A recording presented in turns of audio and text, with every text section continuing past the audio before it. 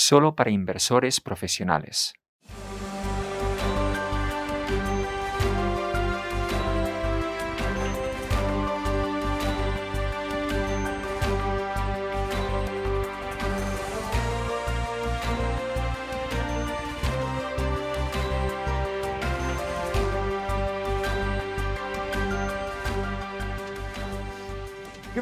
Buenos días, es miércoles 2 de junio 2021.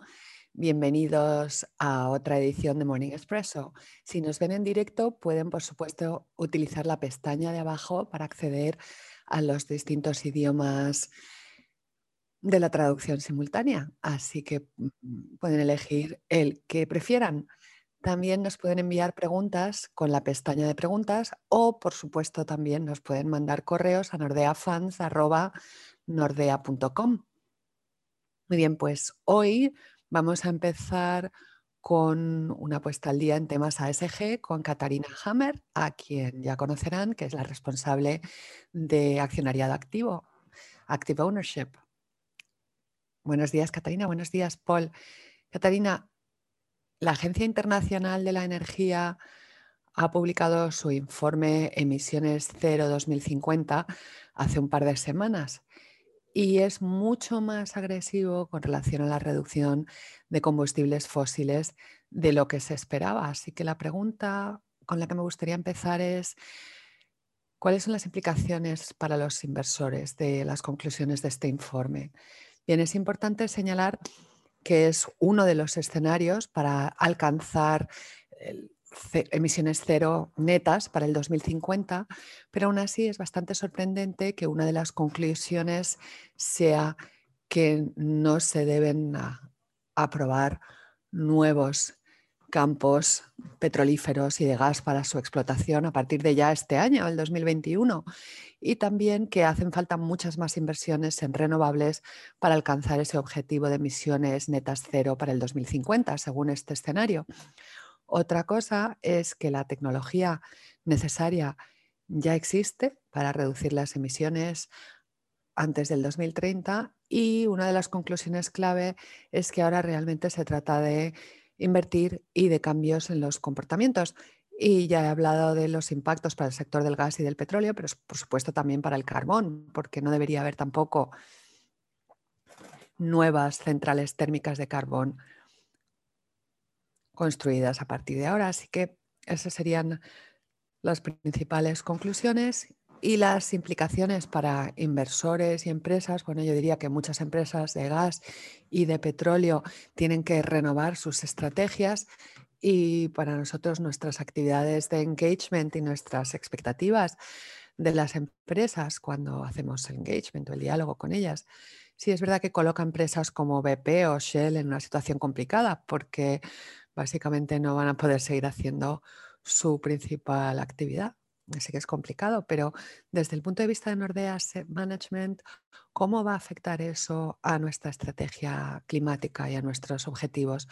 Bueno, como dices, ya tenemos una estrategia climática y unas metas y los componentes clave tienen que ver con la integración de los riesgos climáticos en nuestras herramientas de gestión de riesgos tradicionales. Otra parte de la estrategia es dejar de invertir para reducir nuestra exposición a combustibles fósiles que no estén evolucionando en esta transición hacia un mundo de emisiones netas cero a largo plazo. Y un ejemplo de eso es que ya hemos desinvertido en centrales térmicas de carbón, tenemos un umbral de facturación del 10% para eso, lo que está bastante en línea, digamos, con ese objetivo de ir eliminando el carbón, que es un proceso bastante agresivo de desinversión en el carbón, en línea con el escenario que presenta la Agencia Internacional de la Energía. Una parte importante de la estrategia, evidentemente, también es el accionariado activo. Como he dicho, modificar las expectativas, que es algo que va a tener que ser bastante necesario. En cuanto a nuestras metas, no creo que vaya a haber grandes cambios en este sentido, porque ya teníamos un objetivo a largo plazo de llegar a emisiones netas cero para el 2050. También tenemos un objetivo a medio plazo de reducir la intensidad de carbono en un 50% para el 2030 y luego un objetivo más a corto plazo que tiene más relación con el accionariado activo y que consiste en dialogar con las empresas, hacer un engagement, sobre todo con las que tienen un mayor riesgo con relación a la transición y descarbonización necesarias para alcanzar ese objetivo de emisiones netas cero, y ese es un trabajo que seguirá adelante como lo teníamos previsto. Exactamente, por repetir que esos son nuestros planes y nuestra estrategia, que no tienen nada que ver con el informe de la Agencia Internacional de Energía. No, pero que se puede ver que es un plan que está en cierta medida eh, relacionado y en línea con ese informe y sus conclusiones. Bueno, ¿y qué hemos hecho ya y qué falta todavía? Bueno, un ejemplo de lo que hemos hecho es el diálogo, el engagement colaborativo, colectivo que hemos puesto en marcha, en el que trabajamos con otras 25 empresas para centrarnos en la lucha contra una nueva central térmica de carbón, Bung Ang 2, en Vietnam. Hemos trabajado ahí con esas empresas, primero con las que estaban participando en ese proyecto, pidiéndoles que se retiraran de ese proyecto y luego también que se comprometieran a no financiar ni participar en ningún nuevo proyecto de centrales térmicas de carbón, que evidentemente son proyectos muy a largo plazo, cuya planificación lleva en marcha mucho tiempo. También sabemos que la vida útil media de una central de carbón es de aproximadamente 46 años y, por lo tanto, considerando los planes de ir eliminando el carbón, evidentemente cuestionamos las métricas económicas, financieras de estos proyectos también. Y 5 de las empresas que incluimos en este engagement se han comprometido a no participar ya en ningún proyecto nuevo de centrales térmicas de carbón, pero bueno, hemos conseguido algunos avances positivos, no hemos conseguido que se retiraran del proyecto Bung Ang 2, pero sí había un proyecto asociado que es muy probable que ya no se lleve a cabo. Así que ese es uno de los ejemplos de lo que hacemos en este área. Y todo esto pasó mucho antes de que se publicase este informe de la Agencia Internacional de Energía que acaba de salir, así que nosotros íbamos por delante y seguro que esto va a tener ahora un gran impacto y muchísimas repercusiones en los próximos meses y años. Así que ese es un aspecto súper importante y me alegro de que hayas podido estar con nosotros hoy para hablarnos de este tema. Sí, y también puedo mencionar que evidentemente también somos parte de Climate Action 100 Plus, que es el engagement colectivo más importante sobre el tema del clima para abordar a las 160 empresas más contaminantes del mundo. Así que ese es un trabajo que va a continuar y por supuesto que este informe va a servir también de base para continuar con ese trabajo. Muchas gracias por haberme invitado y seguro que volveremos a hablar muy pronto. Claro que sí, muchas gracias, Caterina, y como has dicho, nos volveremos a ver muy pronto. Gracias, adiós. Muy bien, pues ahora ya vamos a pasar a la sección central del Morning Expresso de hoy, en la que vamos a hablar con el responsable del equipo multi-asset de Nordea, multiactivos, el doctor Asbjørn Trolle Hansen. Buenos días, Asbjørn. Hola. La mayor parte de los mercados financieros están hablando últimamente de las grandes subidas que hemos visto en los precios de diversas materias primas y también los picos de inflación que se han visto últimamente en Estados Unidos. ¿Nos podrías dar tu opinión sobre la situación y si crees que realmente es algo temporal, como ha dicho la Reserva Federal, o si quizás es algo más estructural? Esa es una muy buena pregunta, Paul. Es cierto que hemos salido del grave impacto económico de la pandemia y estamos empezando a ver una creciente preocupación por la subida de la inflación, con todos los estímulos económicos y todos los paquetes que están lanzando los distintos gobiernos y bancos centrales. Estamos viendo que está habiendo picos de inflación y también están subiendo el IPC, por ejemplo, en Estados Unidos un 4%, así que los precios están subiendo, aunque los salarios reales se han mantenido bastante bajos. Y las previsiones de inflación también están subiendo, como vemos en la curva de la derecha. La previsión a los próximos 10 años estaría en un 2,5%. Por lo tanto, evidentemente hay algo que está pasando con las previsiones de inflación que están subiendo, y la pregunta fundamental, claro, es si esto es algo que va a durar mucho tiempo y si va a trasladarse a salarios y demás, o si es, como dices, algo más transitorio o más a medio plazo. Estas cifras indican que los mercados prevén que va a ser algo bastante gestionable y que va a caer la inflación hacia ese 2,5% más a largo plazo, desde esa subida del IPC del 4% que estamos viendo ahora. ¿Y cómo afecta eso, esas previsiones de inflación a largo plazo que tenéis vosotros? Pues podríamos decir que nosotros prevemos, bueno, la verdad es que es muy difícil saber, como decías en tu primera pregunta, si va a ser un efecto temporal o si va a ser algo más duradero,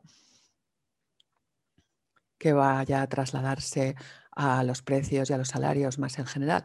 La pregunta es cómo se gestionan, digamos, ambos escenarios. Y normalmente, cuando sube la inflación, empieza a afectar a los precios de distintas materias primas, como has dicho, y también suele afectar a los tipos de interés, como vemos en el lado derecho, donde vemos la inflación en el eje horizontal que va subiendo y empieza a afectar a los tipos de interés a 10 años. El impacto es de aproximadamente 75 puntos, y eso a su vez empieza también a afectar a la rentabilidad de las primas de plazo, es decir, cuánto obtienes por los tipos de interés a largo plazo para ese dinero. Y eso ya lo estamos viendo en algunas partes del mundo, que suben los tipos de interés a largo plazo. En la gráfica de la izquierda podemos ver que son 50 puntos básicos más en Estados Unidos los tipos de interés a largo plazo a lo largo de los próximos 5 años, pero si empieza a subir la inflación, tienes que ir restando esas barras amarillas, es decir, ese plazo, esa prima de plazo, y llegas a quedarte en cero. Es decir, que si sube la inflación más de 100 puntos básicos, eso evidentemente hará que los bonos tengan un rendimiento mayor. Pero bueno, la verdad es que hay bastantes dudas todavía sobre el impacto de la inflación y sobre los bonos. Quizás no tengamos todavía que preocuparnos y seguirá habiendo oportunidades interesantes en los mercados de bonos. Así que por lo menos esa es una clase de activos en las que va a haber que estar pendiente de estos temas de inflación que me mencionas. Bueno, entonces los bonos no lo tenemos claro, habrá que esperar a ver, ¿vale? Y supongo que simplemente habrá que esperar a ver qué pasa en el tercer trimestre. Pero lo que también está pasando es que estamos viendo que se habla mucho de la inflación a nivel salarial en Estados Unidos, en Europa no tanto, y es porque hay esos subsidios, esos programas sociales de cheques en Estados Unidos, y eso significa que para los trabajadores de menos capacitación obtienen menos ingresos si se quedan en casa que si trabajan, y que los bares y restaurantes no se pueden permitir pagar estos salarios más altos.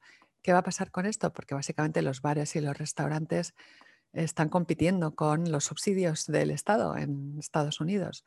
Pues sí, exactamente. Yo creo que llegará un momento que eso se corregirá, porque se interrumpirá el pago de esos subsidios. Pero también lo que me preguntas es sobre cómo se traslada la inflación a otros elementos de la economía. Y si vemos la gráfica de la derecha, podemos ver que la retribución por horas está ahora subiendo como un 5%.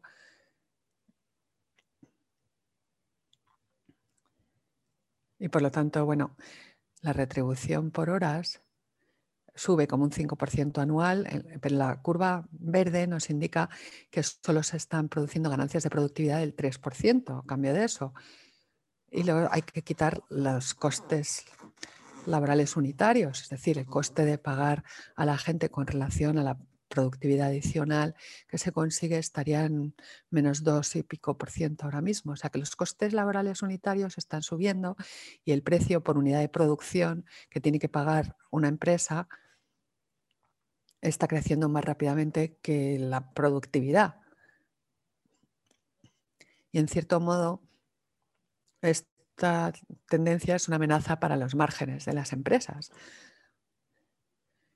porque bueno, los que siguen trabajando están recibiendo unos salarios un poco más altos, que no significan una productividad mucho más alta, un poco sí, un 1,5 a un 2%, pero no lo suficiente como para compensar la subida salarial y por lo tanto la presión sobre los márgenes de la empresa. Y la subida de precios en general sí que se está trasladando a los salarios y la pregunta es si esto es un problema para las empresas y como decíamos con los bonos, habrá que ver si las empresas son capaces de trasladar esta presión sobre sus márgenes a los precios que cobran a sus clientes como para compensar el impacto. Y en el lado izquierdo vemos que la respuesta hasta ahora es quizás, como decíamos con los bonos, habrá que esperar a ver. Aquí tampoco estamos seguros completamente porque los indicadores de esta diapositiva parece que indicarían que de momento los salarios están subiendo un poco más que la productividad y también un poco más que los precios que trasladan a sus clientes en general las empresas. Por lo tanto, aquí también habría un quizás. Oh. Vale, entonces estabas diciendo que la gente no trabaja, que está en paro, no está muy interesada en trabajar y que los que trabajan les están pagando más, pero no son tan eficientes como podrían ser. La verdad es que son tendencias todas relativamente recientes y viendo los datos son cosas que están evolucionando constantemente y habrá que estar muy pendientes para ver cómo evolucionan las cosas a lo largo del verano y luego ya en el otoño.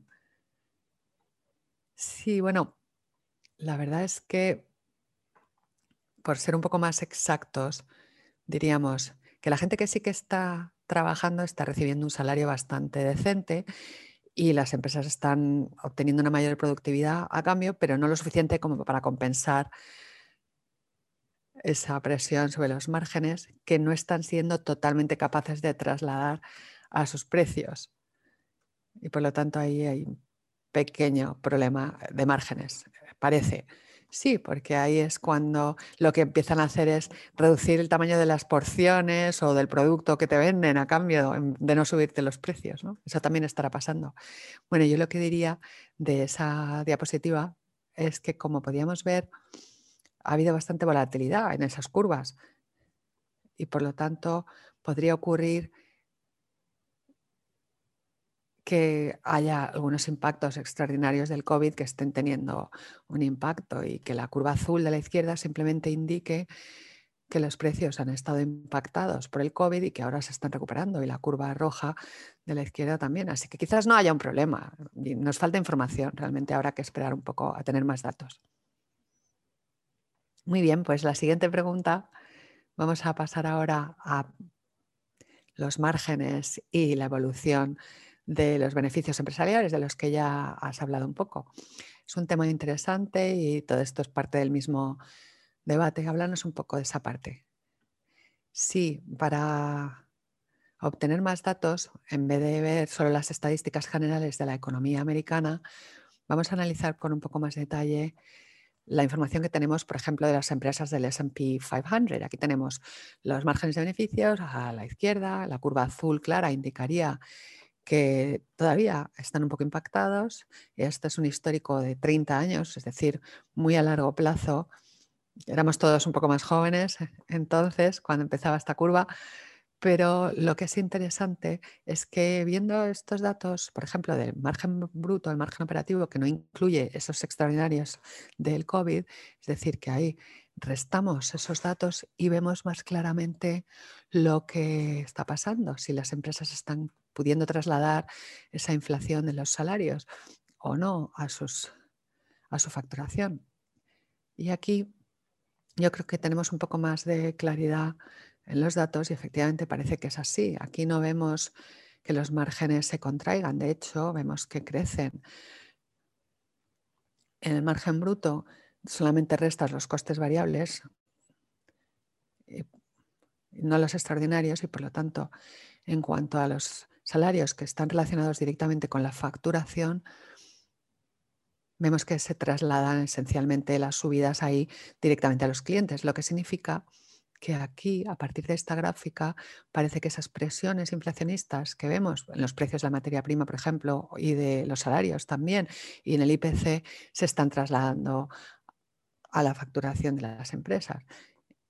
Y así que viendo este histórico sí que podemos ser un poco más optimistas con respecto a los márgenes empresariales en este contexto. Vale, pues si te he entendido bien, entonces lo que nos dices es que los beneficios y la valoración son el factor más importante en renta variable. Sí, y en el lado derecho de esa diapositiva que acabamos de ver, si la volvemos a poner, ves que los cambios en las previsiones de resultados, empezando justo antes del COVID, ¿dónde estábamos en las previsiones de resultados del 2021, que es el año en el que estamos ahora? Y vemos que de hecho para las empresas del S&P 500 es un 2%. Incluso antes de que existiera el COVID, en marzo del 2020, cuando no sabíamos cuál iba a ser el impacto, por lo menos, de la pandemia, ni lo grave que iba a ser, en comparación con entonces, se prevé que en el 2021, de hecho, los beneficios sean mayores. Por lo tanto, las previsiones de resultados del 2021 en febrero del 2020 estaban por debajo de donde están ahora. Y por lo tanto, entre los estímulos y quizás las presiones inflacionistas y los distintos programas, todo ello parece que está ayudando a que los beneficios de las empresas incluso mejoren con relación a las previsiones que teníamos hace un año o hace un año y medio. Son cifras muy sólidas y de hecho es bastante parecido a lo que solemos ver en renta variable. Vamos a analizar, bueno, incluso los bonos. ¿Qué pasa cuando hay inflación en el sistema? Los rendimientos suben, no linealmente, pero bueno, sí que es verdad que cuanta más inflación hay en el sistema, suben algo los rendimientos de los bonos, pero no tanto. Pero vamos a ver qué pasa con la renta variable. Cuando hay inflación, ¿qué pasa con los beneficios de las empresas? Y como decíamos en la diapositiva anterior, aquí podemos ver que según sube la inflación, los beneficios también aceleran su crecimiento. Según sube el IPC, los beneficios también crecen más y más rápidamente. Y esto ocurre en las acciones de valor, en las de crecimiento, en el mercado en general. Es decir, que las empresas normalmente siempre son capaces de trasladar la inflación a sus beneficios y en este caso también. ¿Y qué es lo que impulsa esas primas? Es decir, ¿cómo se traslada exactamente esto? Bueno, parece simplemente que cuando los salarios suben de los trabajadores, las empresas intentan trasladar ese aumento de sus costes a sus clientes. La inflación impacta a los salarios, pero también el precio de los productos y, por lo tanto, también los beneficios. En ese sentido, la inflación es buena para el beneficio porque es una excusa, digamos, para subir los precios en todo el sistema. Y los beneficios son un concepto nominal y, por lo tanto, suben cuando suben los salarios y cuando hay inflación. Y lo veíamos muy claramente en la diapositiva anterior. Si volvemos a la número 9, se veía en el lado izquierdo precisamente que cuando sube el IPC, suben también todavía más los beneficios. Así que en realidad es bastante buena señal.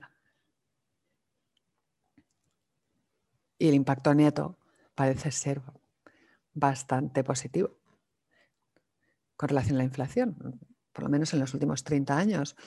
Y como hemos visto en ese análisis, y esta vez parece que también va a ser así. Así que en ese sentido es buena noticia para los inversores.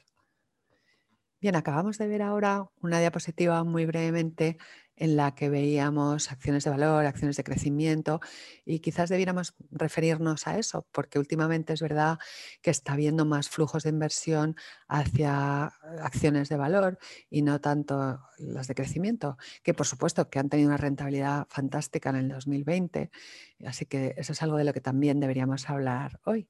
Vamos a ver esa diapositiva y nos puedes hablar un poco de eso. Sí, claro que sí. Como decíamos antes, las presiones inflacionistas son igual de buenas quizás para acciones de valor y para las de crecimiento, pero en el caso de las de valor es especialmente bueno cuando hay una crisis, para ayudar a esas empresas de valor a salir de esa crisis y a superar esos impactos extraordinarios que pueda haber habido sobre sus balances. Les viene bien el apoyo de los bancos centrales y la inflación. Y en la gráfica de en medio podemos ver cómo está evolucionando la rentabilidad de ambos tipos. Vemos que ha habido una recuperación importante de las acciones de valor y en este entorno inflacionista vemos que se les está ayudando al índice general y también en las acciones de valor, pero sobre todo las de valor, a superar esa situación de crisis en las que estaban, lo que las está haciendo más atractivas y ayudándoles en ese rebote que de momento es muy moderado.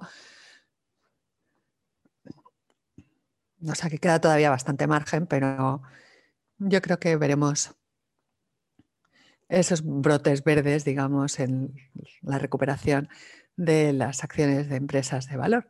Y cuando tienes una estrategia centrada en el valor, que sé que es algo que habéis comentado en otros Morning Expressos, sueles preferir ese tipo de empresas porque no tienen tanta volatilidad en sus resultados. Y aunque en algunas de estas estrategias va a haber vientos de cola en las acciones de valor, no tiene tanto que ver con que se recuperen sus resultados, sino simplemente con estas tendencias generales del mercado. Pero bueno, es verdad que estamos viendo un impacto positivo en las empresas de valor con este escenario de apoyo de los bancos centrales a la economía, y en el lado derecho pues tenemos claramente en la parte de abajo que tendríamos la prima de valor, que es esa rentabilidad adicional por dividendo que te gustaría obtener en este tipo de acciones, y la línea azul oscura indica los mínimos que pueden alcanzar o debieran alcanzar esas primas, y la parte de en medio o la línea azul intermedio vemos que se está recuperando hacia la línea curva de arriba, pero que todavía hay bastante margen. Pero a largo plazo, si esto es algo más que un efecto temporal, porque decías al principio que esto podía ser un efecto transitorio, y si es así, pues esto es lo que pasaría. Pero si dura algo más, sería bueno no solo para acciones de valor, sino para todo el mercado, para todos los mercados, siempre que se puedan trasladar los precios. Así que nosotros seguiríamos centrados en renta variable, y es donde estamos posicionados para aprovechar estos impactos positivos de estos escenarios más inflacionistas. Te iba a preguntar eso, porque parece que estamos ahora un poco en un punto de inflexión y evidentemente aquí es difícil saber posicionarse. Pero ¿cómo influye esto en vuestros modelos y qué impacto está teniendo en las distintas carteras que gestionáis? Bueno, todavía no está muy claro el impacto que va a tener este escenario inflacionista sobre los bonos.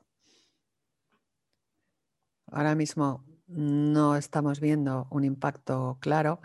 Y yo diría que en renta variable, por esos vientos de cola para los resultados empresariales de ese escenario inflacionista, como hemos visto en esa gráfica con ese histórico a 30 años, que en general la inflación permite a las empresas trasladar esas subidas a sus precios y aumentar sus beneficios.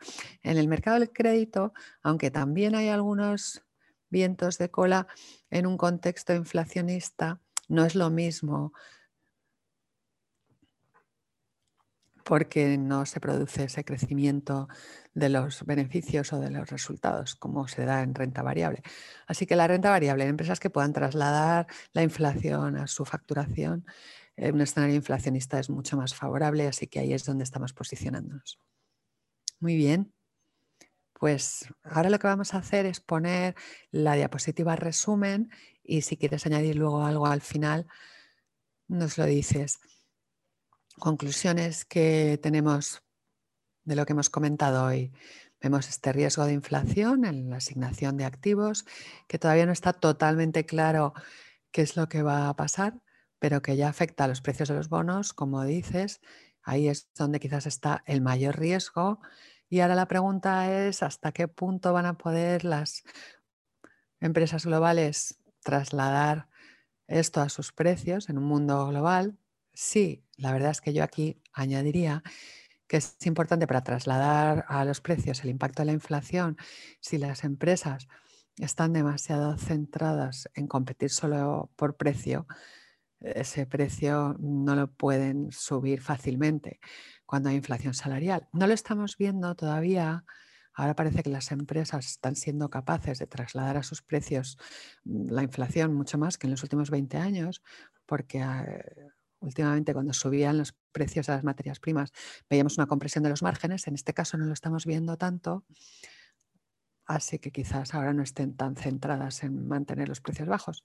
Pero esto es importante porque las empresas que compiten solo por precios bajos, sí que las presiones inflacionistas pueden afectar sus márgenes y que lleguen a tener problemas con una compresión de sus márgenes. Así que eso es clave tenerlo en cuenta.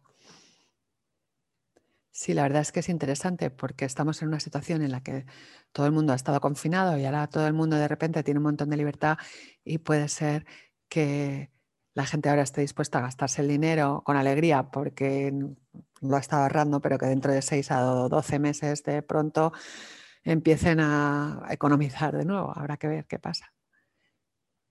Sí, exacto. Y hasta qué punto.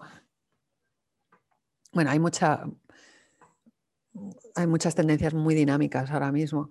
Sí, y luego tenemos el crecimiento nominal de los resultados, que suele acelerarse cuando hay inflación, como decías. Y bueno, para la renta variable esto es positivo, pero bueno, los bancos centrales, que tampoco hemos hablado de ellos, también tendrán aquí su función, porque dependiendo de cómo empiecen a reaccionar ante este entorno inflacionista, eso tendrá evidentemente un impacto también sobre los mercados. Y pensamos que en general la mayor parte de las estrategias de renta variable se van a beneficiar de este contexto y que claramente el valor vuelve a estar de moda y que eso se irá ampliando en general en el mercado de renta variable. Sí, ya lo estamos viendo, pero como decía antes, la inflación ayuda a que desaparezcan esos impactos negativos extraordinarios que pueden sufrir las empresas de valor, y hay estos vientos de cola que son todos estos paquetes de estímulos y este contexto inflacionista. Y en la siguiente fase, si la inflación empieza a generalizarse un poco más, debiera beneficiar a todas las estrategias de renta variable, siempre que puedan trasladar el impacto a sus precios. Esto es lo que hemos visto hasta ahora, pero es algo de lo que seguiremos estando pendientes. Muy bien, pues un optimismo moderado veo por parte del equipo Multiassets. Muchas gracias por estar con nosotros hoy y evidentemente tendrás que volver a hablar con nosotros dentro de unos meses para ver cómo han ido evolucionando las cosas y qué está pasando. Sí, sí, estamos viviendo momentos muy emocionantes, ya veremos. Estupendo. Pues la semana que viene, el 9 de junio, vamos a ver oportunidades de inversión en los bonos garantizados europeos, European Covered Bonds, y estaremos con Henrik Stiller, uno de nuestros gestores. Mientras tanto, no olviden visitar nuestro microsite Stay Alert en nordea.lu, donde encontrarán todas las anteriores entrevistas que hemos hecho, en versión podcast también, y además, por supuesto, la de hoy, en los próximos días. Y ahí lo dejamos hoy. Nos vemos el miércoles que viene.